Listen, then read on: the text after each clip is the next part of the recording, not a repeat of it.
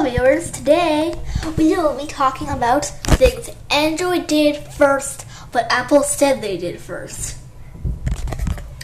Well, for one, Touch ID.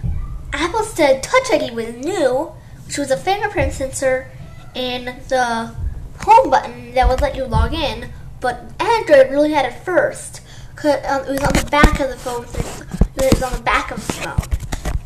So Android had it first. Two. Let's see. Yes. Face ID. Android had face sensors first, but Apple said they had it first. Android had it first. Also, send me a voice message.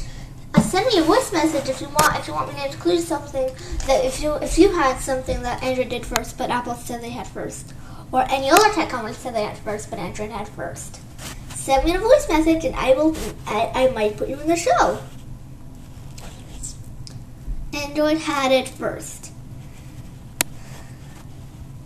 But in the future of the show, might be different.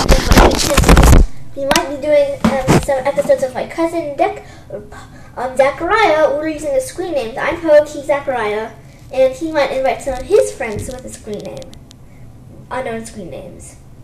He might invite some of his friends to join us someday. So, thanks for viewing my first ever episode. Bye!